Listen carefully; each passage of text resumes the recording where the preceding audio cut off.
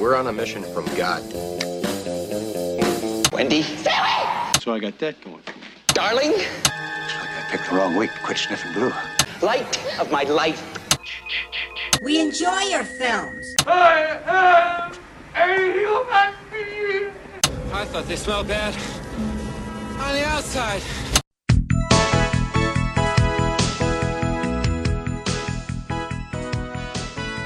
Welcome to Vintage Video, where we're rewatching the 80s so you don't have to.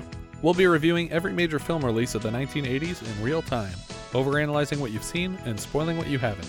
I'm Patrick O'Reilly. I'm Jesse Bayless. And I'm Richard Wells. And today marks the 40th anniversary of the release of Fade to Black on October 14th, 1980.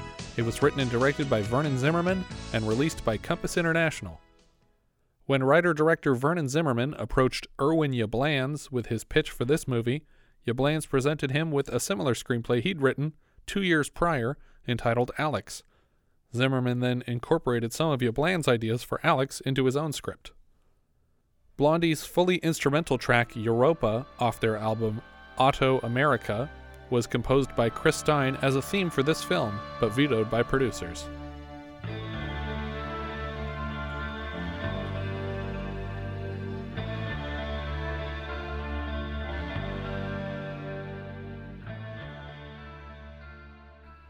Eve Brent won a Saturn Award for her role as Aunt Stella.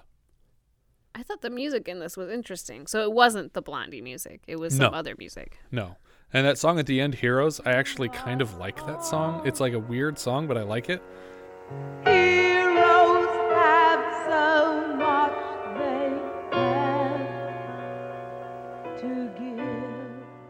But, well, this movie the music felt much more 80s to me yes, than anything else we've heard so far. It had a lot of synth in it. Yes, that's true. We open with audio from an old movie because our lead, Eric Binford, is watching them to fall asleep. He's going through a TV guide and circling titles to tape, settling on a 1953 film called 99 River Street. We pan across his room, which is littered with posters and memorabilia, landing on a projector in the corner. In another room of the house, an elevator is in use. A woman in a wheelchair is coming up to check on Binford in the morning.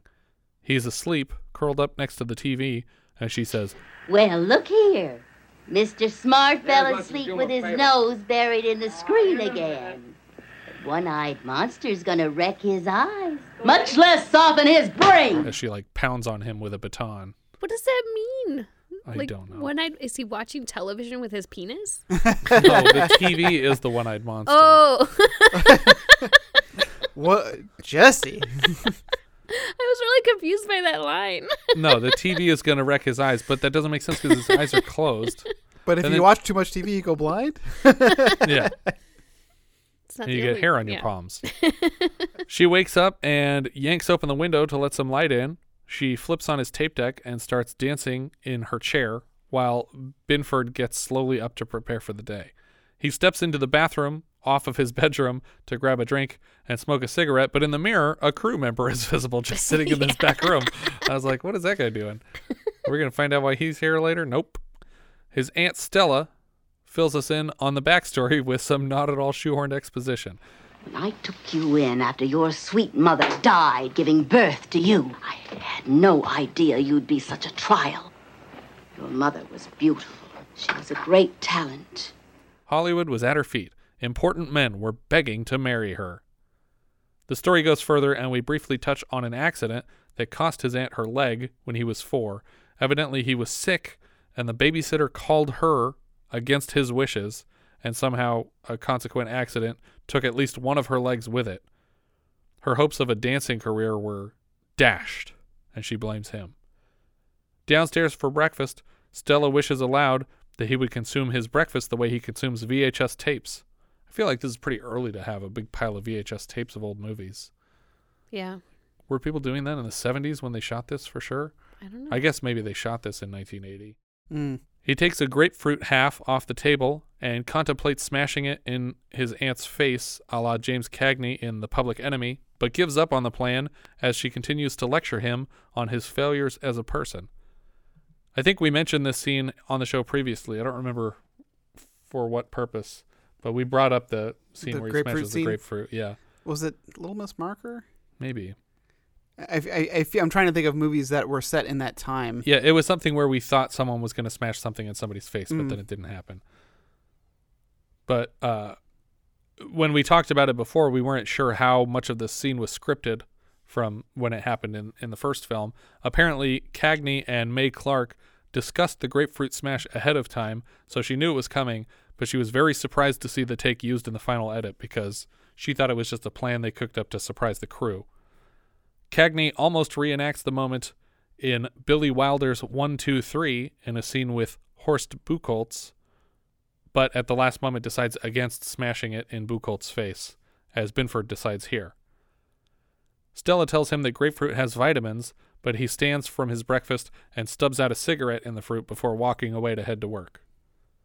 She's actually not giving him bad meal advice. No, she's like, not. As much as she's yelling at him, she's really adamant that he eat his breakfast, and it's important. And I was like, that's the part you should listen to. Yeah. Well, in general, her advice isn't so bad, like, don't fall asleep to the television, wake up, go to work. Like, these are all things you need to do. Clean up. Give me sensual massages. No. He checks the mail on his way down the steps and quizzes Stella on his favorite old movies. You're so smart, Stella. Tell me what James Cagney's name was in White Heat. I don't know, and I don't give a damn. Arthur Cody Jarrett. That's who. Stop filling your head with all that useless trivia. This is the part where I feel attacked for obsessing over movie details from 40 years ago. Binford continues to call her Ma when quoting film lines, and she gets really pissed off about it every time she hears it. Binford arrives at Continental Film Services. Late, apparently. It's a massive film vault, and he says that the building reminds him of the 1930 film Big House, but then intentionally, or as a joke on his mental problems, starts listing off the cast of a different 1955 film, Big House USA. He even mentions Charles Bronson among the cast, who was 8 when the Big House came out. Is this the only voiceover narration that we get from him? Maybe. Now that I think about it. Like, I remember it happening in the movie, and you just saying it now, I was like, I don't know if we get another bit of this. I don't recall it being used again. He walks through a busy cutting room to stand at his desk, a small cubicle wallpapered with framed photos, lobby cards, and posters. Apparently, Dennis Christopher brought all these in himself because the set deck did not decorate his cubicle sufficiently. He goes to speak with his boss, Mr. Berger, and the actor here should have played Dan Hedea's older brother in every Dan Hedaya movie. Mm-hmm. He looks just like him. And he sounds like him, and he moves like him. He's got the mannerisms, yeah. Berger's on the phone with an angry customer on account of something Binford fucked up yesterday. I guess he missed a delivery of one sheets to Sid Fine. He hands the delivery to Binford, who starts to walk away before returning to request gas money for the Vespa. They're in Hollywood proper, so he uses a Vespa to make deliveries. And Berger insists the Vespa should be all gassed up, but then Binford admits, nope, it's empty, and I lost the petty cash. Yeah, so it seems like some of the things he's being yelled at are legitimately his fault. Almost all of them. Yes. Yeah, like, you are just a bad employee. Yeah. Berger tosses him a couple of bucks and suffers what looks like a mild heart attack as Binford walks away. He scrambles for pills in his pocket, a gesture that reminded me of Jack Warden in Used Cars earlier this year. Binford peeks around the corner to just watch this guy almost die and take the pills before scoffing at him while he leaves like, stupid heart.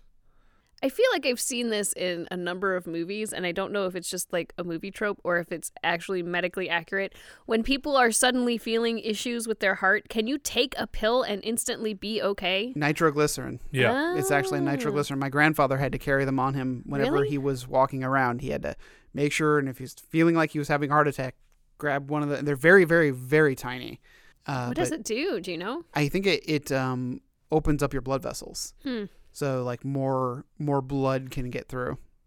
There's also a MacGyver episode called Final Approach where a pilot has to take them, but he can't get to the pills before he has a heart attack and dies in the plane, and then they crash it into the woods. And we were really hoping he would use nitroglycerin for some reason. Yeah. But then he doesn't. My grandfather was so funny when he told me, he was like, I got nitroglycerin in my pocket. Don't hit me. That's awesome. We cut away to our totally unnecessary B-plot. a counselor or police psychologist or parole officer type guy named Dr. Moriarty is introduced. And he's sitting down with Captain Gallagher. Moriarty makes multiple attempts to persuade Gallagher that finding juvenile delinquents jobs to do to pay their own way makes a lot more sense than jailing them at the taxpayer's expense, but Gallagher is unconvinced. Gallagher calls Officer Ann Auchenbull to lead Moriarty to his new office. On their way downstairs, Moriarty rips on Gallagher a bit, and Auchenbull jumps to his defense, claiming he was just trying to fill his father's shoes, but his father was shot by some doped-up kid in a dark alley. So I liked the idea of this fairly progressive thinking for 1980 where we're saying, rehabilitation and, as opposed to punishment.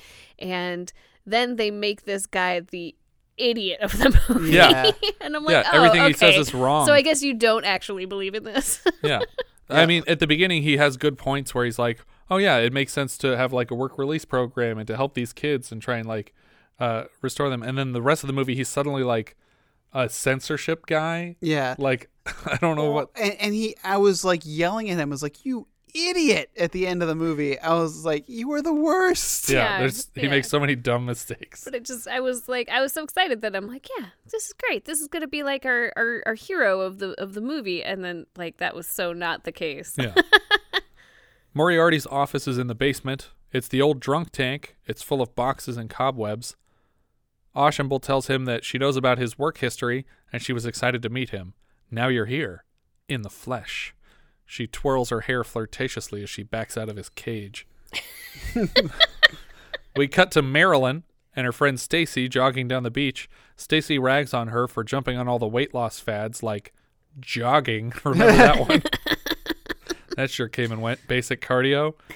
Marilyn, who, by the way, looks a lot like Marilyn Monroe, but with an Australian accent, reiterates her goal in life is to become a model/actress and be important in general. She's worried that her family back in Australia will think she's a failure if she comes home without doing this. So this is kind of like the reverse of The Man with a Bogart's Face, where he's an actor who looks like Bogart, who pretends to get surgery to look like Bogart, versus this woman who just coincidentally looks like Marilyn, but wants to play parts of Marilyn Monroe. But also, Bogart's secretary looked like Marilyn Monroe and didn't care about being Marilyn Monroe and things. Yeah. They decide to top off their exercise with a big meal. I'm hungry. Let's pig out. Back at Continental Film Services, Eric is leaving the building when he's stopped by a coworker played by Mickey Rourke. He asks Eric to settle a bet. What was the fat man's name in the Maltese Falcon? That's easy. Okay, what is it? And then for some reason he withholds the answer for a bit, like he's going to get something out of these guys. But then he says, it's Casper Gutman, which, how do you forget that? Gutman. And he's the fat guy. Before he leaves, Eric challenges them to a bit of trivia himself. He gives them 48 hours to come back with the correct answer, or they owe him $20 each, $40 total. He asks them, what's Rick's last name in Casablanca? He tells them they're not allowed to look at the script or watch the movie. They have to come up with it on their own. 48 hours? There's how would no you way. Police this? Yeah. They just go home, watch the movie, and come back the next day and collect their money. Yeah. But he's offering them $50 if they can come up with it, which is more than they would lose. For some reason, they agreed to the bet, but in the next 48 hours, they make no effort to find an answer to this question. And there's no follow-through on his We never part. hear the answer in the movie. Yeah. It also seems like a weird bet because it's a very well-known movie, and like we said, he'll have no way to prove they didn't just watch it. Mm-hmm. Eric takes the Vespa out to Chief Diner's coffee shop for his lunch break. In the same coffee shop, Stacy is talking Marilyn out of the entertainment industry. She said that she went to school with a girl who looked like Lana Turner, who eventually killed herself because she didn't make it big. Eric notices Marilyn sitting in the booth, and he's instantly enamored. He has a quick, foggy daydream of her singing Happy Birthday to You with Marilyn Monroe's voice for him.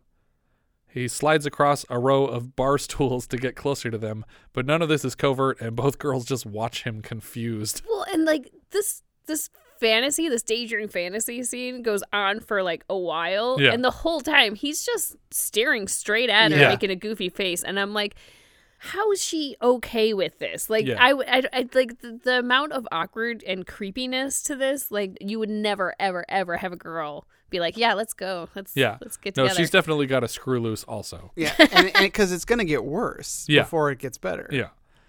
Eric tries to tell her who she looks like when Stacy interrupts and says, yeah, we know. Eric tells her that he's a great admirer, and Marilyn O'Connor introduces herself. So her name is Marilyn. She extends a hand for him to shake, and Stacy asks, what are you doing? She's just pissed off at her friend for stupidly engaging with this weirdo. To prove she's not Marilyn Monroe, Eric asks her what movie Tom Ewell took her to see in the film The 7-Year Itch. She claims to have forgotten, and he gives her hints. It was a horror movie. Let me think. I'll give you a clue. He was green and slimy. Her first guess, Frankenstein, is not a terrible one, since he's often portrayed as green and presumably slimy because he's a rotting corpse. But instead of just telling her no, Eric launches into a full-body impersonation of the creature from the Black Lagoon, including weird slurping noises with his mouth. It's very disturbing. It is.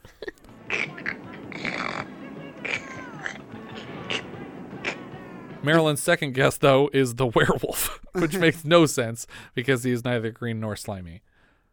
Stacy asks, who cares? And rightly so.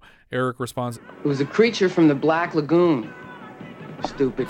Way to endear yourself to these women. Yeah. By this point, Eric is flying more red flags than Magic Mountain, and these women should stop talking to him immediately. Marilyn, on the other hand, is somehow fixated on Eric. She asks him how he knew the answer to his own dumb trivia question, and then asks if he can give her a ride back to work. Stacy is dumbfounded. Are you serious? Eric warns her that he came on a Vespa, and that doesn't slow her down at all for some reason. As they ride back to her job, she tells him about growing up in Australia. Eric tells her he used to watch 3 movies a day for a year, and he never missed once. I did something like this, kind of. Yeah, you're a crazy person, I was trying to watch a movie I hadn't seen every day, and I kept it up for 2 years. I'm assuming with 3 a day, you watch a lot of repeats. She tells especially him, in 1980. Yeah. You know, you can't have that many. There's just not that many movies available to you. She tells him that a man in her town used to bring a truck by and play the same 2 movies over and over again. It was a Julie Andrews double feature of Mary Poppins and The Sound of Music. Eric tells her that someday he's going to own his own movie theater and play whatever he wants whenever he wants. Eric drops her off at her job, a shop called the United Skates of America.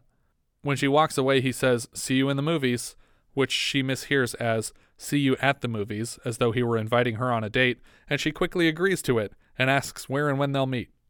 He suggests Ships at 8 tonight in Westwood. She agrees. She asks what movie they're seeing, and he tells her it's a surprise.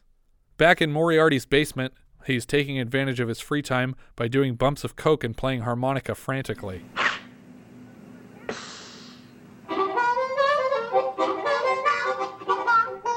actually really good at the harmonica. Yeah. Mm-hmm.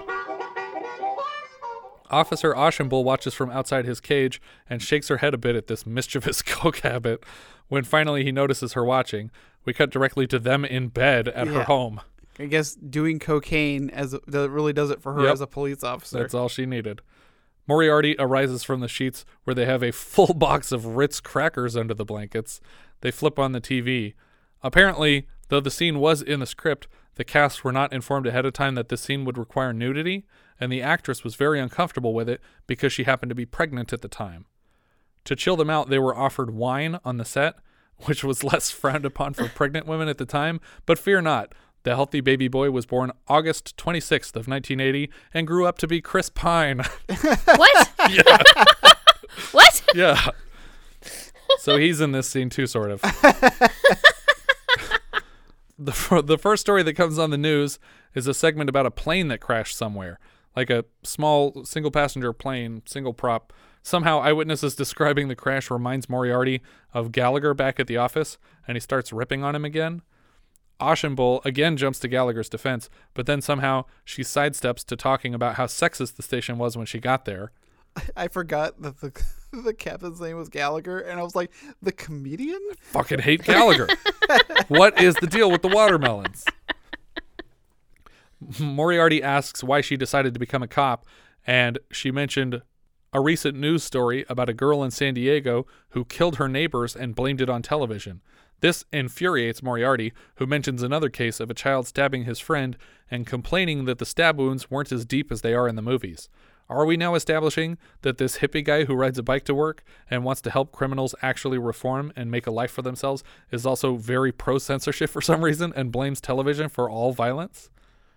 Immediately after criticizing television violence, Moriarty picks up her service weapon and starts swinging it around the room like it's a toy. Yeah. He asks if she knows how to use it, and she says, yeah, it makes a big bang. To close the scene, he suddenly says, I never fucked a cop before. Out of nowhere.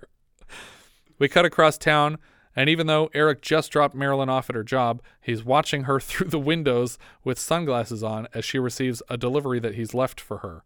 Apparently, Stacy works here too, because they're both behind the counter, so it makes even less sense now that she would ask Eric for a ride back to her job when Stacy had to go there too. Marilyn finds the gift and unrolls it to hang it on the wall. It's a one-sheet for a Monroe film, subtly titled Let's Make Love. She pretends that she has a secret admirer, even though she for sure knows who left it. That night, Aunt Stella rolls in on Eric prepping for his date. He speaks in an impression of someone who is decidedly not Cary Grant, but somehow Stella can tell what he's trying to do. I like to imagine that this is a long con and she's just convincing him that he sounds like Cary Grant to embarrass him in the future. We have purposely trained him wrong, as a joke. This is where I noticed a calendar for the New Beverly on the wall. In Binford's room, we've mentioned the New Beverly earlier this year, as it was featured briefly in the background of Happy Hooker Goes Hollywood, and this is probably as good a title as any to go a little deeper into the theater's history. The building housing the theater dates back to the 1920s. It originally operated as a candy store and was later converted to a theater hosting variety performers like Dean Martin, Jerry Lewis, and Jackie Gleason, who we just saw as Smokey in Smokey and the Bandit Part 2, and Phil Silvers, who coincidentally appears as William B. Warkoff in The Happy Hooker Goes Hollywood. From there, it became a nightclub called Slapsy Maxie's, named after the boxer and film actor Maxie Rosenblum. The space didn't become a movie theater until the late 50s, cycling through ownership as the New York Theater, the Europa, specializing in foreign films, and the Eros, a porno theater, and finally the Beverly Cinema. The Eros closed in September of 1977 and changed management months later to Sherman Torgan, who was still operating the theater when I first visited in the late 90s. The father of one of my classmates, who still works as a successful writer-director, loaded us up into a car and took us out for a Kubrick double feature of Dr. Strangelove and I think Full Metal Jacket, which was Kubrick's latest film at the time. Sherman Torgan programmed double features for the theater continuously from 1978 through to his death from a heart attack in July of 2007. At the time, the theater was already going through a rough patch, and toward the end of that year, it looked like it might have to close its doors. A fundraising raffle was organized, with the top prize being your choice of any midnight movie screening. I bought like $300 worth of raffle tickets because I was determined to win the midnight movie, and sure enough, Clu Gulager pulled my name out of the hat. Soon after, a barrage of filmmakers started organizing film festivals out of the theater, including Tarantino, Edgar Wright, Eli Roth, Diablo Cody, Patton Oswalt, and I think we went to every night of all of those. In fact, the first 7 or 8 dates I took you on were to the Edgar Wright Film Festival, The Right Stuff, in 2007. And it worked. It worked. To officially save the theater, Quentin Tarantino bought the building it operates out of, effectively becoming the landlord of the New Beverly. Michael Torgan, the son of Sherman, continued to program double features from 2007 to 2014, when the programming duties were taken over by Tarantino himself. Doubles programming is typically suspended briefly for the release of each new Tarantino film, but the doubles continued running until March of this year, when the theater closed until further notice on orders from LA Mayor Eric Garcetti on account of the COVID-19 pandemic. As soon as it opens back up, I intend to visit more regularly, despite our commute, because I miss it dearly. I still haven't spent my midnight movie, though I doubt it's still valid on account of the theater changing hands. I sent over a couple of requests at the time, but none of what I asked for was easy to come by. I think my first request was 1983's Duel to the Death, a longtime favorite of mine, but I was informed by Phil Blankenship that the title was especially difficult to find, and at the time, the theater was only set up for 35mm, not that I wanted to watch that on DVD or anything. At one point, I toyed with Stuart Raffles' Tammy and the T-Rex as an option, but I never pulled the trigger on it. Anyway, back to the movie. To pay for his date, Eric has to borrow some cash from Aunt Stella, and we get the most loaded comment in the film. May I have a small loan at the usual rate of interest, please? On one condition, that you come straight home right after the movie. I want my back rub tonight. Though not specifically incestuous, it certainly comes across that way. We cut to Marilyn at a bar with her male coworker, and then across town to Eric outside Ships asking people what time it is. She's already very late for their date. Marilyn's coworker invites her back to his studio, and in Eric's POV, we're suddenly seeing lots of theater marquees. We see Kramer vs. Kramer and all that jazz from the 70s and a bunch of the 80s. We'll come back to them later. He approaches a few other platinum blondes, but none are Marilyn. Marilyn realizes with shock that she's forgotten her date with Eric. Like, how does this happen? Like, she made a date with Eric. Yeah. She was the one that basically kind of had the idea. Like, he didn't even really say, let's go out on a date. So it was like her idea. So if she had already had plans, you would think she wouldn't do that. I think she made the plans with her coworker after she made the date with Eric. Yeah, yes. But then why would you do that? And also, what reminded her here? Like, she was just about to go home with this guy. Presumably, that would be the thing that was foremost on her mind. But suddenly she's like, oh my God, Eric, I gotta go. And she just runs.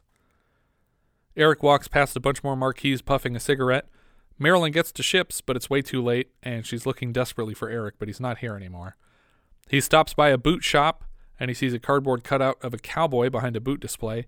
He asks the woman what time the bus stops by, and she tells him, I'm working, I ain't waiting for no bus. I'm trying to catch a ride on my back. He offers her $10 for whatever that gets him, and she hops in someone else's car. Hope you freeze your balls off, if you got any. At home, Eric is watching a print of 1947's Kiss of Death projected on the wall of his room. A gangster is lecturing the mother of a man he's looking for, and when she lies about his whereabouts, he binds her to her wheelchair with an electrical cord and pushes her down a flight of stairs. While Eric is fixated on the scene, his aunt pounds on his bedroom door, no doubt upset about neglecting her back rub. She threatens to use the key if he doesn't answer, and just as the scene in Kiss of Death reaches its climax, she tears down the projector with her baton, and it crashes to the floor in unison with the wheelchair in the film clattering down the stairs, now projected crooked across his wall. Stella apologizes half-assedly. I'm sorry. I said I'm sorry! She rolls into another room crowded with props and film reels. Her chair is malfunctioning. She shouts to him that she intends to throw all of his memorabilia away. He sees flashes of Kiss of Death in his head, and he nudges her chair, which suddenly powers on and continues rolling Stella forward. She rolls out onto the porch and then turns to roll down the stairs, all without his intervention. Are you sure? Because I feel like he's pushing her. I think he... I thought that too, but in the is second pushing watch, he nudges her when she's stuck in the room. Okay. But after that, his hands are up. He's just letting her roll forward. Okay. And she's screaming for him to help stop it, but he's not stopping it. Okay, because I thought like he was just taking advantage of the fact that she thought it was malfunctioning and just like pushing it forward. And maybe he's moving it with his legs or something, and I'm missing something, but it looked to me like he's just letting her die. He's not helping. But he did give it a little push. He definitely nudged it to get start it going. Yeah. And let it keep malfunctioning. But once she rolls out onto the porch, then she turns to roll down the stairs, and he's just laughing maniacally the whole time. The implication here is that she dies in this fall, but she's sitting upright in the chair all the way down. It doesn't actually tip forward until the very last step, but she is motionless on the ground under the chair. So I think she's supposed to be dead here. Well, even. She's feeble. Yes. Mm-hmm. And she could still be alive, but he's not doing anything to help her. Right. He's just laughing, and at the top of the stairs, he just reads off the top billing of Kiss of Death before laughing some more. Kiss of Death.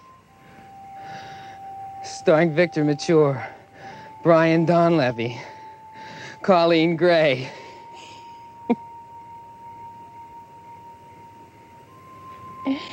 With Richard Widmark, Taylor Holmes, Howard Smith, Kyle Malden. Back in his bathroom, he cries in the mirror, washes his face, and nearly vomits with disgust about what he's done. At Stella's rainy funeral, the Reverend tells Eric there's no room next to Monroe, but there are other sites. He hands Eric her ashes and says they'll decide on a final resting place later. The priest also asks for money. Yeah, and he gives it to him. Yeah, I don't know if that was just payment for the services or if he was trying to bribe the priest for a better location for the urn. The Reverend leaves in a limo, and he asks if he'll see Eric at the memorial, and he says, "No, I don't believe in God." "Well, he believes in you," and then he does this weird weasel laugh.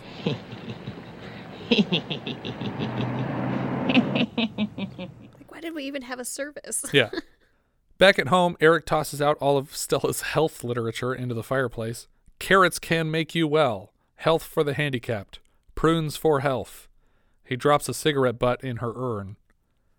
And he tapes a newspaper clipping of her fatal wheelchair accident to the fridge, where I assumed it would soon be joined by a collection of other future victims, but no, it's just this one clipping still at the end. A needlessly hot mail lady delivers the mail. But it's LA. It's very warm. But she delivers it to the door when she sees a new name, C. Jarrett, on the mailbox. Well, I think she was just confused. Right. Eric gets very mad when she calls him Eric at the door. I don't know what you're talking about. The name is Jarrett. You got it?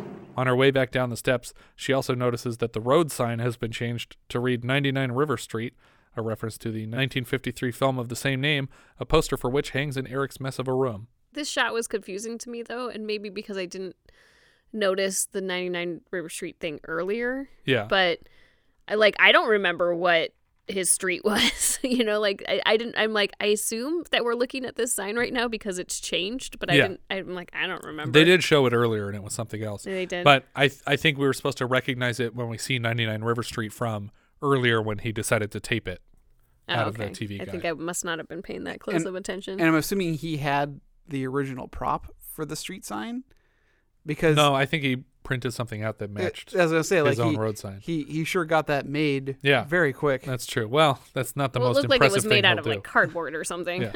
He's going to do much more amazing things That's later true. in the movie with zero resources. Yes. We cut from her leaving to Eric with exactly half of his face made up to look like Dracula.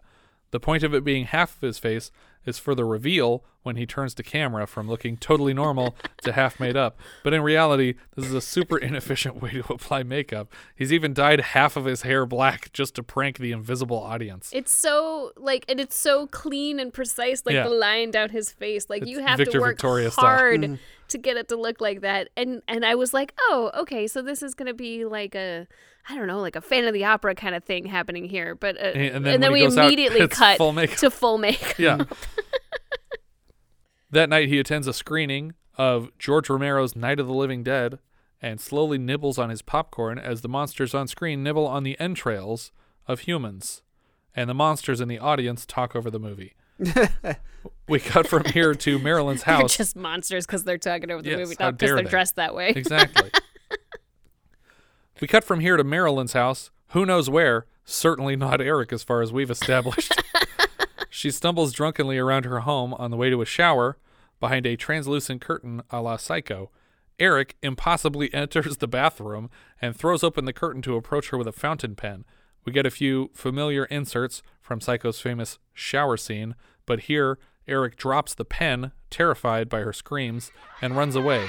I only wanted your autograph. We see the pen on the shower floor, leaking ink into the drain to resemble the blood from Psycho, if for some reason Gus Van Sant had decided to shoot the film in black and white. The prostitute from the night before heads to her car in the parking lot of Brandelli's Brig.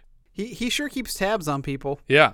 She hears a voice and looks around to no avail. Suddenly, Eric rises in full vampire garb, and we see clips from one of the Christopher Lee Hammer Dracula movies.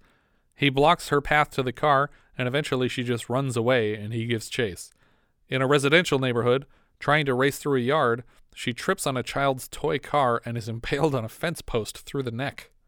So this is the second person that he didn't actually kill, technically, but who died trying to get away from him. Yeah. This might be a case of manslaughter? Yeah, maybe. Or vampire slaughter. Eric touches the wound and then tastes some of her blood before going full vamp on it and drinking it directly from the neck wound. At work the next day, Eric is confronted by his asshole coworkers Richie and Bart. By the way, Bart here, the non-Mickey Rourke coworker. I left him out of the credits because he really doesn't have much, but unless there's two people named Hennon Chambers, I'm fairly certain that he also has writing credits for the pilot of a Jeopardy-style quiz show called Trump Card, featuring our current president in a cameo. His first foray into reality television didn't fare well because Trump Card was not picked up for a full season order. There are 2 Hennen Chambers on IMDb, but I think the pages could probably be combined. The coworkers drop a newspaper into his lap detailing the grisly murder of a local prostitute.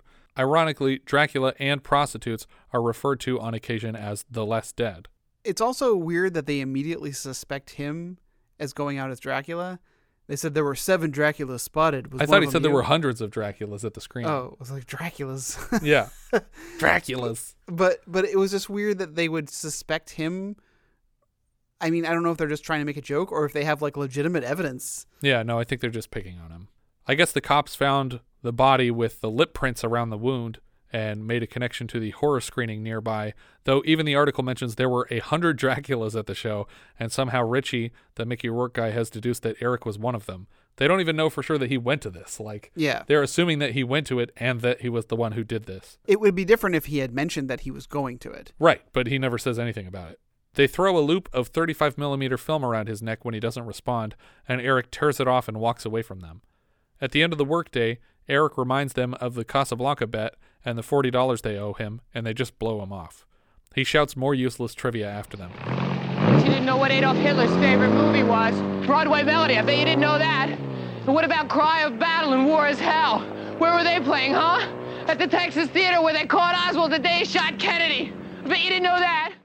We cut to Eric watching William Boyd in Hopalong Cassidy at home.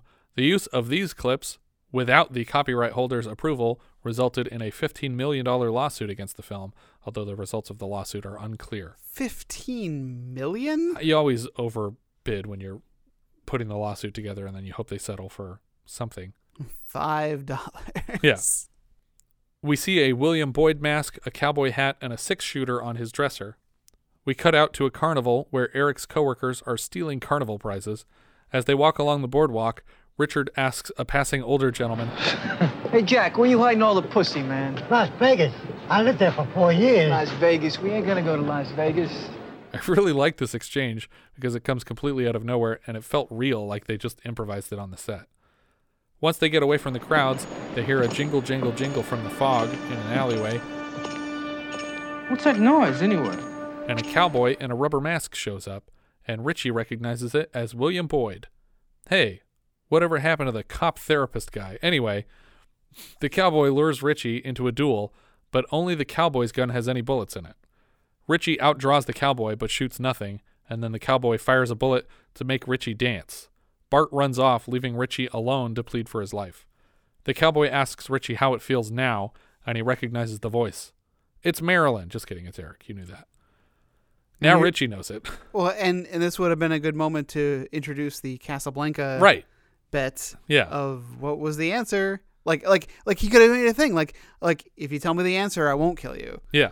Because he would be so smug to know that he doesn't know the answer. Now Richie knows it, but only long enough to take 5 shots in the chest and not long enough to wrap up the Casablanca bet subplot. It's Rick Blaine, by the way, which is hardly trivia, but I feel like this movie might be to blame for it being common knowledge now, like movie buffs spread it around after this came out. Yeah. But yeah, Richie's dead, and the cowboy jangles off into the fog. We cut to the police station the next day, and I'm not sure what's happening here. Bart and Eric are exiting the station together, and on my first pass, I thought that Eric was bailing him out. That's what I thought was happening. But the first thing Bart says is, you think they suspect me of killing Richie? Which makes me think he must not have been arrested for it, or he would know that the answer... Or they were all just being questioned. Yeah. Yeah. Well, because Bart at least witnessed something. Yeah. He may not have witnessed the murder, but he certainly witnessed an armed person firing live ammunition at them. But why would Eric have been brought in for questioning at all? I guess if they went into their... I don't got. Well, he does say, though, Bart says here, they even brought in Mr. Berger. So they must have talked to a few people at work. Yeah. And they said the other name that was on the chalkboard, Maria Valdez or whatever. They were like, oh, there's another girl that worked in the same building with them. Also, wouldn't Eric have been in questioning for a lot longer since he has a motive in some of the other recent murders and specific clues linking him to the scenes? Well, I mean, I guess the only other murder was the hooker. Yeah. Well, and they didn't really investigate it, but his aunt's death. Yeah, but that could be ruled as an accident. Yeah. But they have no way of connecting him to the hooker. Other than that he was at that screening that night. Right, but as a Dracula, no one knows it was him. That's true. But it just seems like if they found one of those Draculas and he also is connected to this other murder, that's something. To make a point about how wide their search is, Bart mentions that the cops even dragged in Mr. Berger for questioning, and he's due for heart surgery soon. Eric takes note of this. Hey, back in the basement drunk tank, Moriarty has 3 names on his chalkboard. Eric Binford, Maria Valdez, and Mr. Berger are the suspects that he's narrowed it down to. What is his job title again? Right on cue, Gallagher shows up and chews him out for essentially running an unauthorized investigation out of their basement. Now, who the hell gave you the authority to test them? I cooked up this questionnaire to help flush out a suspect. Flush? That's exactly the right word for the way I'm feeling about your actions. This doesn't make any sense. No. He would never do this because that's not his job. He's there to like rehabilitate people and to like be an advocate, and like, why are you investigating murder at all? He wouldn't even be tempted to do this. Like, this is nowhere near his job description. And where did he get these names? Like, that's true. I don't know. even understand how he's like getting this information. Right, because I'm assuming the police questioned these people, and then he somehow intercepted them while they were at the station. Is like, come with me. I have some additional questions. Yeah. So now it's Moriarty's turn to be defended by Ashenbull when she insists that he's really onto something here. No, he isn't, because he's not a detective. He's not allowed to be onto anything. Well, I mean, they're allowed to bring in other experts that can help them with their case, like psychologists or something. They can bring somebody in, but they didn't bring him in to do that. Right. And B, I don't even think he's like a psychologist or anything like that. Yeah, he doesn't seem licensed. He's a doctor, but we don't know of what. Yeah. I guess we could assume psychology. Moriarty says that he believes that the Dracula and cowboy killings are linked, and Gallagher tells him he doesn't give a fuck and to stop pretending to be a police officer. If I were Ashenbull, I would start suspecting Moriarty right here, because he's clearly a basket case who likes to roleplay as things he isn't. Eric is suddenly, for the first time in the film, hitchhiking, and is immediately picked up by a guy driving a 34 Auburn Speedster. The one used in the film was a replica, but a real one sold in 2016 for $313,000. This is where I assumed we were starting a dream sequence, because none of what follows would ever happen. Eric holds a pile of scripts in the passenger seat and asks if this guy wrote him, and he says, I mostly produce now. His name's Gary Bialy, and Eric is actually familiar with his work. The driver sparks up a joint and hands it to Eric, but for whatever reason won't take it back, adding to the dreamlike quality. A big shot producer just picked me up out of the blue in a ridiculous luxury car and dumped a bunch of drugs in my lap for free. Eric tells the guy a quick logline for a movie idea he's got. A couple of criminals join up with a carnival, and it's called Alabama and the 40 Thieves. I like it a lot. He wants Bogdanovich to direct, preferably in black and white, but before he can share much of the real story, he tells Bialy to pull over because this is his stop. It's like, I would just sit in this car and talk to this guy for the rest of the day. He prances giddily into his house to announce the great news to Aunt Stella before remembering that she's dead. He tells her the news and apologizes before collapsing with a migraine on the floor. We finally made it, Ma. And it hurts. It hurts bad, Ma. We see him wandering around Mann's Chinese Theater. He takes a picture of Marilyn Monroe's handprints. He walks past Julie Andrews' star. He takes Polaroid photos of buildings Monroe used to live in. He's shouting crazily at the people who live there. Did you know when this was the Hollywood Studio Club that Gail Storm and Sharon Tate and Marilyn Monroe all lived in room 334? Give me a break. But you didn't know that, huh? And he angrily whips a Polaroid at the back of a girl's head as she walks away from him. Eric stops for a bite to eat kitty corner from the Brown Derby and asks the guy working the counter if he's ever seen Monroe coming out. She's been dead for years, man. You're wrong. What are you talking about? I said you're wrong. She's alive as you and I. And as he sweeps his order off the counter to the ground and walks away without paying for any of it, the guy at the desk reads my favorite line of the entire movie. She's dead! She's dead, you jerk!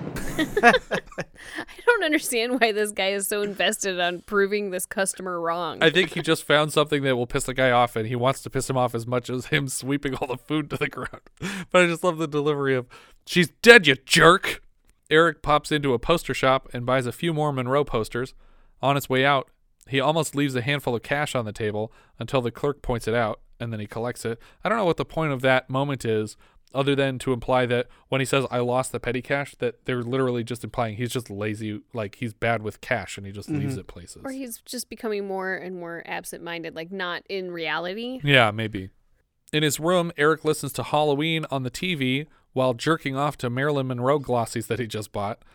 We see clips of her singing Happy Birthday in the diner from his first fantasy, and then he calls Monroe a bitch while he's doing it, but when he's done, he apologizes.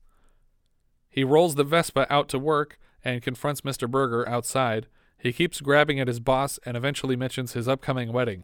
I can't picture the creature who'd want to marry you. Tell me, who is this unlucky girl? She's a famous actress. And who might this famous actress be? Marilyn Monroe. Oh, shit. His boss is just like, oh, okay, whatever. And he just turns around to walk away. When he continues to grab at Berger, he is promptly fired and asked to leave the premises.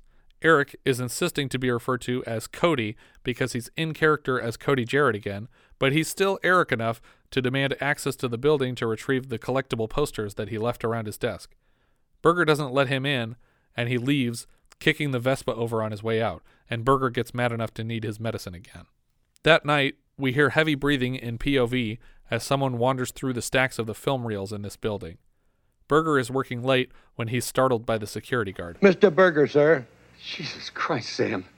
You scared the shit out of me. He wants to leave for coffee, and Berger asks for one too because he's going to be here all night fixing Binford's fucked up paperwork. Suddenly, lights are going out all around the building.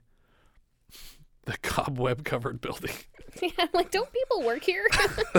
Like, all Why are there the so door many frames. cobwebs? Yeah, it doesn't make sense. Film rolls are popping off the shelves at him. He tries to flip a switch in his office, and he gets zapped by it. Suddenly, a mummy arm bursts through a wall over the posters behind him. This is all so elaborate. Like, Yeah. I don't even understand how you would, like, rig this to spark when he flicks the switch and to make sure all those reels are flying off. Like, this doesn't make any sense. The mummy moves around the wall to chase Berger until he has a fatal heart attack in the stacks. The mummy kicks his pills out of his reach and then laughs at him as he dies. In an appliance store the next day, Eric sees Gary Bialy on a talk show pitching Alabama and the 40 Thieves. Before he can explain where he got the idea, they cut to a commercial, and instantly a phone on set is ringing. Apparently, in the ensuing 15 seconds, Eric has managed to run outside to a phone booth and successfully guess the number of the red phone on stage.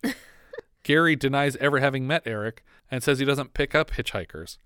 After Gary hangs up, Eric switches into a James Cagney character and hops into an impossibly expensive car to drive to a barbershop where he just happens to know that producer Bialy will be celebrating his birthday. Can we talk, though, a second about what a terrible idea. Like, this just happened. Like, you just picked this guy up and he gave you this idea. What a terrible producer are you that you go on television before you have a script and a copyright and, like, anything, and you start talking about it? Like, you are going to get it stolen, too. Yeah. It's like, oh, yeah, I'll go copyright that right now, and I'll park the URL, and, yeah. and they'll force to buy it from me. Like, where did you then get this car? And also, how did the guy get from the gun? studio all the way to this haircut place? Well, instantly. Not knowing enough about where he works, other than that they handle film and posters, I'm wondering if they also maybe deal in props, Right, but it's not a prop Tommy gun. No, but if he had access to the car, yeah, maybe. Yeah, but yeah, also getting a vintage Thompson machine gun. I don't know how available those are. The producer is sitting here at the barbershop getting a birthday cake handed to him, like in the barber chair. Like, this is not a sanitary place to eat a cake. It's to be like everyone's having a slice of cake and just going, oh, God. Hairball. When Eric walks in, he's wearing this pinstripe mafia suit and he's got the Tommy gun out. Right, which he had in a case. Right. Like I don't know. Right, like it was a guitar case in the car. Guitar case or something, which didn't even close completely. But then, the reason that you would put the gun in there is to, like, hide it and be secretive about it when you bring it in somewhere so people aren't suspecting you of anything. But he takes it out of that case in the car and then just walks into this place in broad daylight with the gun out. Yeah, he's not thinking it through. But everyone thinks this is a birthday telegram until Eric fires some warning shots through a lamp and a bottle on a shelf. Everyone leaves, but Bialy still isn't buying it. I'm not sure I do either, because in the wide shot, the lamp and bottles are fine. So Eric fires the gun again, and we see the same inserts of the same things exploding a second time. This time they stay shattered, though. When Bialy asks who Eric is, he again breaks character to reveal himself as the hitchhiker, which I think is a habit that makes him seem more in control of his condition than I would have preferred. I would like for him to stay in character when he's killing people. Right. But he keeps breaking it so that he can let people know who he is. So like whatever, psychosis is taking over his brain, he is turning into these characters. Right. It's not here, a choice. He never told his boss who he was. Yeah.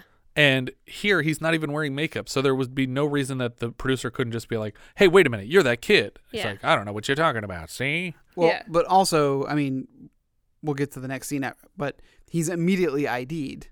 Right, yeah. From walking out in broad daylight. That's true. Eric fills the producer full of holes and compliments a parakeet on its singing voice on the way out. You got nice pipes, pal. Drop by the club sometime. Eric gets away with this murder scot-free because nobody bothers to call the police or hang around to arrest him, but they do identify him, like you said. Marilyn and Stacy go shopping in Venice when Marilyn notices a big sign advertising a photographer in need of Monroe lookalikes. Stacy insists on joining her to this photographer's office. We cut to Eric's home, already swarming with police, and they're taking down the 99 River Street sign. Evidently, something led the cops here, so one of those people must have been able to ID him, even though nobody knows him, right? And reported it to the police. Moriarty is still trying to insist that Binford is a good kid outside. Captain, listen to me. Binford is not crazy. He's a victim of the society. Believe me. Oh, that's beautiful. The man runs around in a Dracula and a mummy outfit killing people, but he's okay. How would they have associated the mummy thing with him? Yeah. I don't know. Because, first of all, it looks like the boss had a heart attack. Why would they assume there was a mummy there? There was no video there wasn't evidence a security of guard, it. and he died in the office where he was working. Yeah, nobody saw him dressed as a mummy. Although I would like to think that he just walked out of the warehouse shambling, just shambling. Like, we saw a mummy shambling out of the old warehouse. He just went down the street, and now there's a dead guy. It's an episode of Scooby-Doo. I do like Gallagher's response of, oh, yeah, that's great. Yeah, no, he must be fine. But I feel like I probably would have just gone with, excuse me, sir, this is an active crime scene. Please leave the premises. Moriarty points out that the name on the mailbox is C. Jarrett now and wonders aloud what that means. And we cut to Blow Up Photo Studio at night, named after the Antonioni film about a photographer trying to solve a murder. How the fuck does any of this exist? Eric owns a whole building with a full security system with his name on everything? Well, earlier someone asks him what he's doing with all the money that his aunt left him. Yeah. And so I don't think the whole building is his, but I'm assuming he's renting out space. But it has a full security with his name printed on the door, and and that's presumably what he spent on the car and the suit and the gun and everything. Oh, that's true. But how much money could this lady possibly have been worth? She was elderly and she was in a wheelchair. She's already like... Right, and her career was cut short. Yeah. Like, she wasn't She had no way to make money. Well, on that note, too, how was Eric affording all that stuff? All these vintage... I mean, I know it's 1980, but still... Some of these posters are from the 1930s. They're still 50 years old. That's true. He's just getting all this stuff to hang up all over his room. Not even like framed or being stored in a museum quality. Well, I don't think he's paying rent or anything, so he's probably just spending hundreds of dollars a month on this. That's where all the petty cash went. Eric buzzes them in, and Stacy decides just from the lobby that this Jarrett guy must not be the murdering type, so she leaves. We get a quick insert of Moriarty and Assemble driving around. Marilyn enters the back office where Eric is waiting in a bizarre princely outfit. Can we talk about though how did he arrange it so that she would specifically see this advert that he put out in Venice and only get her to show up to the studio? So it just seems so unlikely. That's true. Like that she would be the one to come across it and she'd be the one to call and not 1,000 other girls. And especially since in order to even catch her, he must have put this sign in like 2 or 3 different places. And been sitting at a telephone, answering it, and turning people down left and right until she called. I mean, it was in Venice where she works, but it should have been literally like right outside of the United States. Just put a flyer in her mailbox or something. Yeah. Like, well, and at the top it just says, "Don't worry, everyone's getting these. If you look like Marilyn Monroe." But apparently he could have just shown up and handed it to her directly because she does not recognize him at all. That's true. Well, he is talking with like an accent. That would have been enough to throw her off. He tells her that for this photo shoot, they're going to be recreating the 1957 Prince and the Showgirl starring Monroe and Laurence Olivier. See, I would have gone for Some Like It Hot. I think he could have been a really great Nice Tony try. Curtis. Again, this was a Dennis Christopher suggestion, though, that they do this whole scene. Back in the police car, Moriarty and Ashenbull trade important factoids, despite apparently having been in the car with each other all day. Moriarty says, "C. Jarrett was Cagney in White Heat," and she says, "Stella was his mom. She never told Eric the truth." No idea how they could possibly have solved the Cagney mystery unless somebody at the station just happened to know that off the top of their head. It's also not clear how these cops could possibly know that Stella never told Eric the truth about being his mother unless they had mics all over the house the whole time. But who knows? for the last like 20 years. Yeah. Eric gives Marilyn a glass of champagne with some kind of medicine in it, and she tells him she knows who he is before we cut back to the police car. Over the radio in the police car, they get a tip on the location of Eric's Packard, and Ashenbull says, "I know a shortcut," and she swerves recklessly through a gas station, crashing through an improbably stacked pyramid of empty cans in the middle of the road. She hates these cans. Get away from the cans. Eric and Marilyn dance as the police car arrives. Inside, Moriarty's suspicions are confirmed by the C. Jarrett name printed on the door.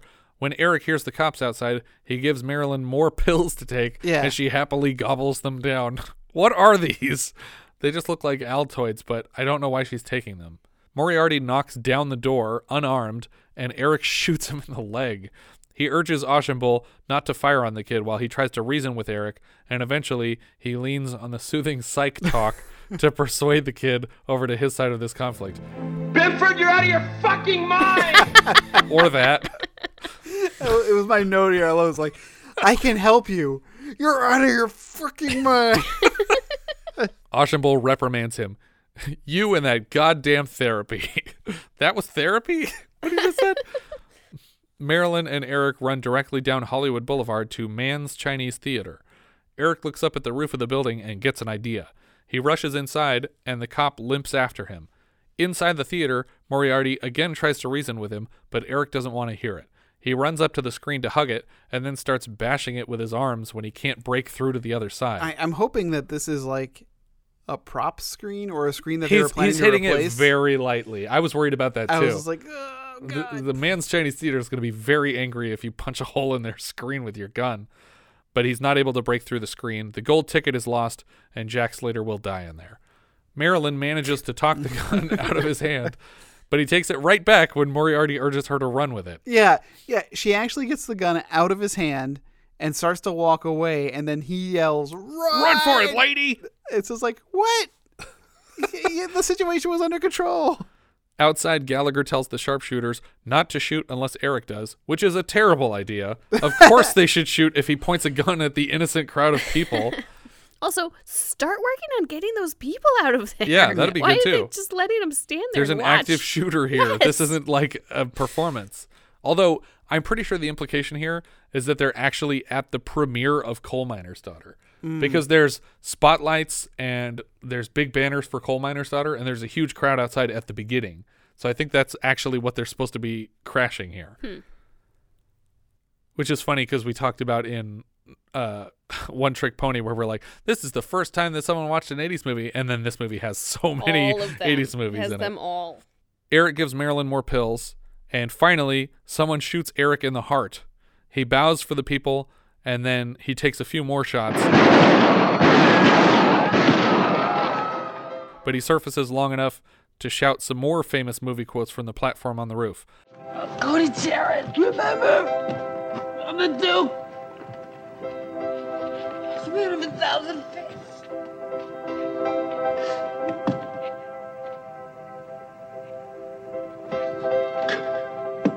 Prince of Darkness.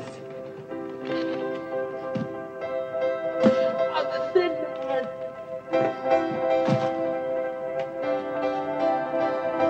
I'm Little Caesar. At which point we both said, pizza. I finally made it, Ma. Top of the world. And then he falls from the roof. Back in his room, we pan across his memorabilia collection. Apparently, the film originally ended with him doing a nude photo shoot with Marilyn at the studio when the cops just bust in and shoot him there. And Dennis Christopher's like, that's not epic enough. It's anticlimactic. It needs to be more movie related. Also in the script, Aunt Stella was not his mother. She was just his aunt.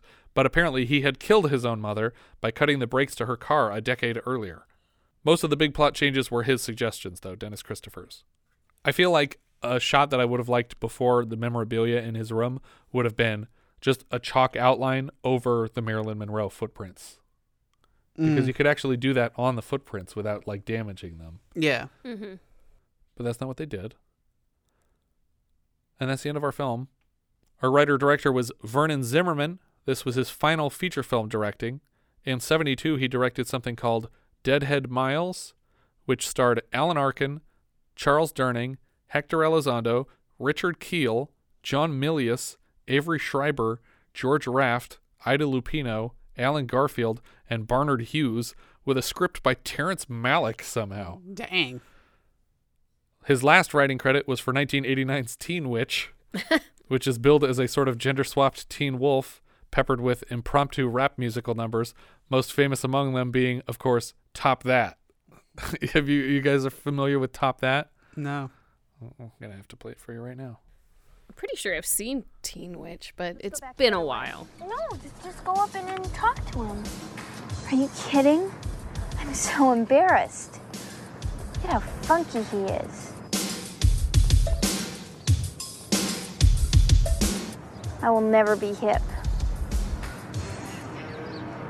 I'm hot, and you're not. But if you want to hang with me, I'll give it one shot. Top that. Top that. You can do all that you can, but you'll never top that. Top that. So top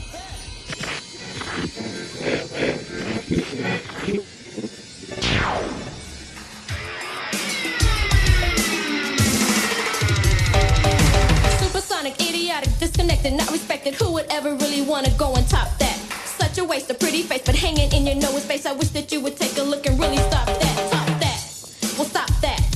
I don't really give a about trying to top that. Top that. Stop that. I wish you finally take a real look and really stop that. What's this? Stop that. But give. Top that. I don't really give a about trying to stop that. Top that. Big deal. Stop that. Unreal. You can try to, you blue. I will make a fool of you. Top that. Woo! Top that. Yeah, it's pretty wonderful. It's weird how she self-censors herself. Yeah, she skips the word. I don't really give a about trying to stop that. Dennis Christopher played Eric Binford. He was Dave in Breaking Away. He is adult Eddie Kasprak in Stephen King's It TV miniseries. Not the new one. Not the new one. He's Leonid Mogi in Django Unchained, Calvin Candy's lawyer. Yeah. There's no doubt in my mind that Quentin was a big fan of this film, and in particular, he likely identified with Eric Binford, I would guess. Taking it a step further, I wouldn't be shocked to learn that at some point in the process, True Romance had at least temporarily been titled Alabama and the 40 Thieves. I haven't corroborated that anywhere. I'm just making the observation that among the similarities, that Patricia Arquette's character is named Alabama, and it's about her facing off against a bunch of criminals with a crazed film fanatic at her side. So it stands to reason. Tim Thomerson was Dr. Jerry Moriarty. He was Doubles in Carney earlier this year. He plays Jack Death in the Trancer series. He's Rhodes in Metal Storm, The Destruction of Jared Sin. He makes an appearance in Sandra Locke's Rat Boy. He's Loy Colton in Near Dark, and Hoodlum in Fear and Loathing in Las Vegas. Gwyn Guilford was Officer Anne Auchenbull. She's Mrs. Winston in Masters of the Universe. She's Betty Getrair on Chips, the wife of Joseph Getrair, played by her real-life husband, Robert Pine, the father of actor Chris Pine. Norman Burton played Marty Berger. He plays Hunt Leader, the first ape to be seen by the audience in the original 1968 Planet of the Apes. He played the ill-fated engineer Will Giddings in The Towering Inferno, and he also played Felix Leiter in Diamonds Are Forever, opposite Sean Connery, for Connery's last canon appearance as the character. Linda Carriage played Marilyn O'Connor. This was her first feature film. The producers literally found her walking down La Cienega Boulevard and offered her the part. She played a Monroe double a second time this year for a German-language film called Go West, Young Man, written by Carol Streaken, a.k.a. Lurch from the Addams Family, who we had earlier this year in Die Laughing. She's our second actress this year to have doubled Monroe in multiple films after Misty Rowe as Duchess in The Man with Bogart's Face. I think Linda Carriage actually looks more like Monroe, but Misty had the voice down perfectly. Yeah. Mm-hmm. Linda Carriage also plays Sparkle in Surf 2. Which, if you've never seen Surf 2, part of the joke is that there's no Surf 1. It started with Surf 2, but it's got Eddie Deason. It's a weird one. Morgan Paul played Gary Bialy. His first feature film appearance was as Captain Jensen in Patton. He's Dr. Newman in The Swarm. He plays Dave Holden in Blade Runner. He appeared alongside Linda Carriage in Surf 2 as a greedy businessman. And his final feature film role was as the mayor in the horror film Uncle Sam. He's also Wayne Billings in Norma Ray. James Luisi played Captain M.L. Gallagher. He was a professional basketball player playing in the 50s for both the Boston Celtics and the now-defunct Baltimore Bullets. He played Lieutenant Doug Chapman in 26 episodes of The Rockford Files. He was Ed in the original Ben. That's the one with the guy's friends with mice. He was George Benson in Norma Ray. And he played Roy in Star 80, which is the film about the killing of Galaxina star Dorothy Stratton by her jilted, almost ex-husband. Eve Brent played Aunt Stella Binford. She played Jane opposite Gordon Scott's Tarzan in 1958's Tarzan's Fight for Life. She also played Elaine Connolly in The Green Mile, Mrs. Baker in Garfield the Movie, and an uncredited old woman in The Curious Case of Benjamin Button. John Stedman was Sam. He played Pop in The Longest Yard with Burt Reynolds. He's also Skeeter in White Lightning, and then took over the role of Ned McCluskey, father of Gator, in Gator, the sequel to White Lightning.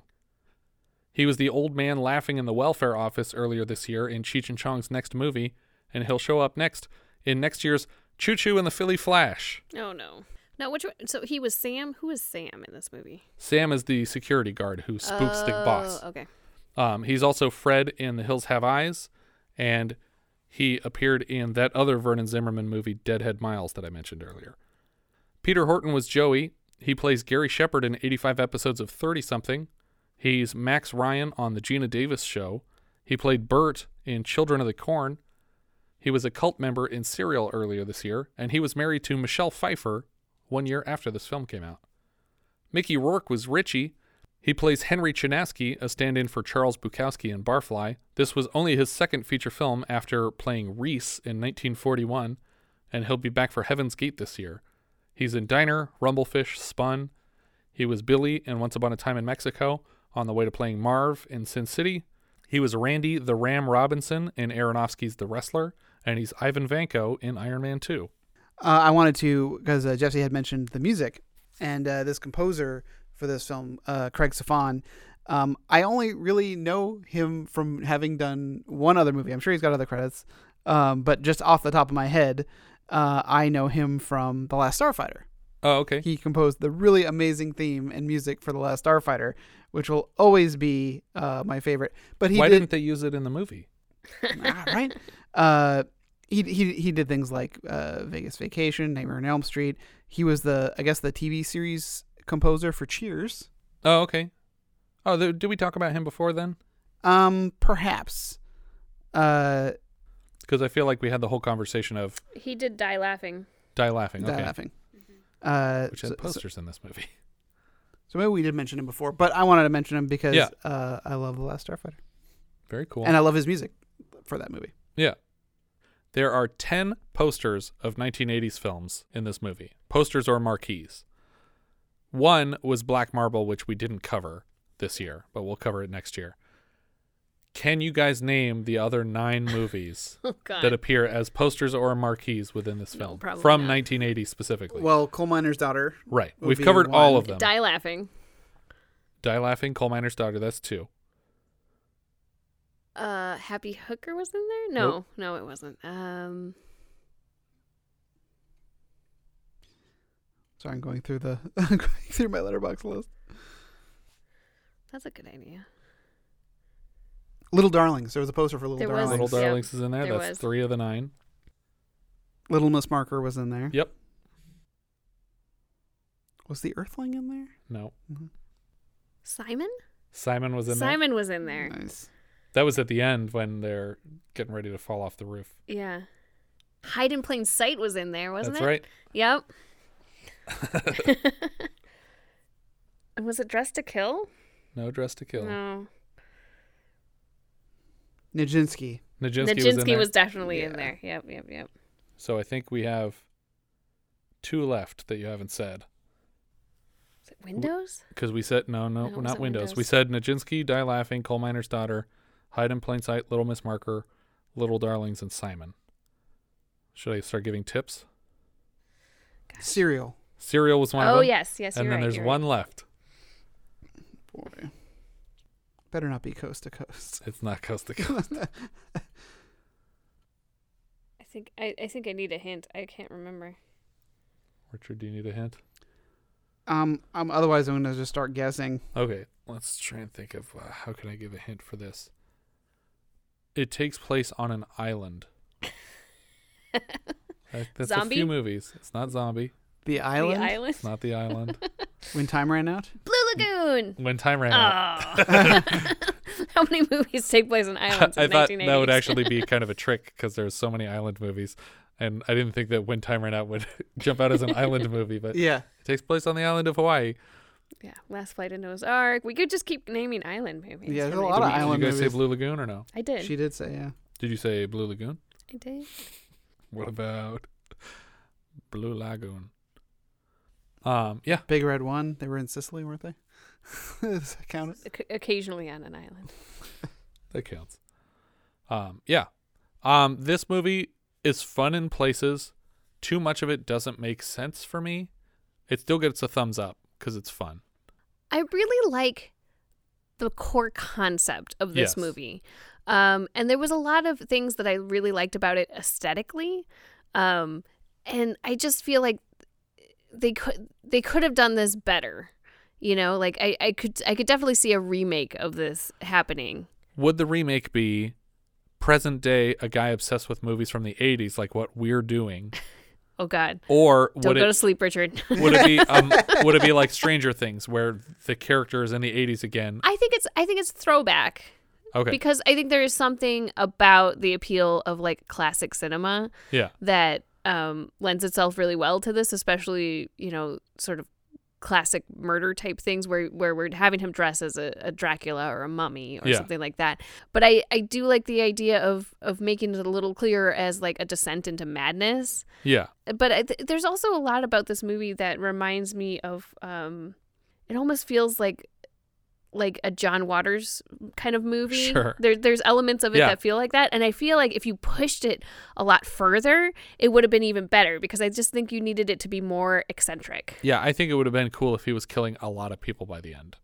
Instead of just sort of ambiguously drugging a girl. I don't even know what he's giving her or what effect it's supposed to have. I don't know if she's supposed to be dead at the end of the movie. I don't know what's happening. Or like and have those little moments of like Buffalo Bill kind of moments where we're seeing him in his craziness, you know, preparing for the things that he's going to be doing. You know what I feel like is a good remake that already exists of this is The Cable Guy. It's just little bit. TV instead of film. Mm. But he's obsessed with like the golden age television stuff and he's taking on all these personas and he gets getting crazier and crazier and he also is thrown off of a thing at the end and lands on his back. I think that if there was a remake, it should have more famous death scenes. Like the whole like pushing the wheelchair down the stairs. It's like, okay, so he's going to kill people in these famous cinematic ways. Yeah. Mm-hmm. And then none of them are and like yeah, that. other than that, it doesn't happen. Yeah. So I would think you would need more of that in the remake. Like but someone falling off a tower like Vertigo. You're getting prohibitively expensive though if we're going to be using these clips or referencing these films. Like I think unless you got like Spielberg lined up to direct it, that's true. And it's going to be just like a super dark Ready Player One. Well, but maybe you are, Universal, and you just stick to the movies that you already have the rights to. I almost thought they were all Universal at the beginning because, except for obviously when the lady falls down the stairs from White Heat, it's 20th Century Fox because he says the billing and everything at the end. But so many of them are Psycho or Universal monster movies that are Universal already. Like I feel like they could have swapped it out creatively and kept it in studio and just had. But obviously, Universal wasn't the distributor for this film. Yeah. So. Yeah, but I'm just saying, if you're going to do a remake, I don't think it has to be prohibitively expensive if you're a studio that has a back catalog that you could really leverage. That's true. And I think that this has such an appeal to movie nerddom that you could do it in a way where you're like, like you're saying, it's a Ready Player One, where it's just like, it's got so much in like, what are they, like Easter egg type things. Yeah. That the fans are going to love it. That's true. No, I could definitely see a remake of this coming together that was set in the 90s. Yeah. But I agree with you. I think I would give it an up just because like I like those core things about it. And with a little tweaking, I think it could be better, but it's overall it's an up. Yeah, I'd say it's an up. It's a down for me. Yeah. I really didn't care for this movie much at all. And I really don't know what else to say. I'm trying to think, have we had another like incel type character so far this year? I can't think of one. I feel like this is the first guy who's been like angry at people thinking he deserves stuff that he just by nature of existing. Yeah, I can't think of any others. But that is another weird thing that Marilyn it goes for him at all, because I just don't think that that's realistic. Yeah. But it's weird because in other movies it doesn't throw me off as much when the girl is, although I mean, I guess it's weird because True Romance is a lot like this movie. There's this girl who looks a lot like there's an outfit that Marilyn wears in this movie that specifically reminded me of Alabama in True Romance. And she's falling for this Christian Slater character who is just obsessed with movies and hangs out in the movie theater all night and has all these characters memorized and just wants to be the heroes from his movies. So there's a lot of like connective tissue between those two stories. The other one I thought would be more connected, and I rewatched it and it's not, is Cecil B. Demented. But that's more of like a Pulgasari story where they kidnap this famous actress and force her to make a movie at gunpoint, but then she gets Stockholm Syndrome, and it's like Patty Hearst, which is funny because she's in the movie. I mean, if we're comparing it to other movies from 1980, it's a little bit like Dress to Kill in that he's, going into this delusion of this other character and working his frustration out through murdering the people. Yeah. But I think it's for 1980 specifically, the similarity is mostly to Bogart's Face for me, where it's just a guy who is like almost unexplainably obsessed with movies from this one specific time period, and it factors into everything he does for his whole daily life. And they both kill a lot of people. Yeah. Letterboxd. What do you think of Jess? I have that at the 72 spot, which is below Windows and above Hollywood Nights. I have this much lower. I have this at 88. Okay. This puts it below Phobia and above Return of the Secaucus 7. Okay. You liked Phobia better than this? I did. Interesting. I'm going to split the difference. I have it about halfway between you guys. I have it at 73rd place, which is right under Man with Bogart's Face and right above One Trick Pony. So there's connections to both of those movies because they both feature 80s movies within the story. But yeah, I think that's everything we have for this one. If you guys have any thoughts you'd like to share with us, we are Vintage Video Pod on Twitter, Facebook, Instagram, and Letterboxd, where, as I've said before, you can find each of our full movie rankings for the year. We can also be found at Vintage Video Podcast finchagecast.com. Please consider rating us on iTunes to help people find the show, and if you take the time to leave us a review, we will thank you personally in an upcoming episode. If you're feeling especially generous, you can also support the show through patreon.com/vintagevideopodcast. Thank you so much for listening, and I hope you'll join us next time when we'll be discussing Foolin' Around, which IMDb describes like so. A working-class boy falls for a girl from a wealthy family and must compete for her with a rich boy who also wants her. We leave you now with the trailer for Foolin' Around. We've done this many, many times before. Just think of it as a little game. We're going to ask you some questions, and you answer right or wrong. And if you answer correctly, you get a little shock, that's all. A little what? A little shock. It's a study of depression. If we tell you any more, it will spoil the results. Well, I was just looking for a part-time job. Where you going?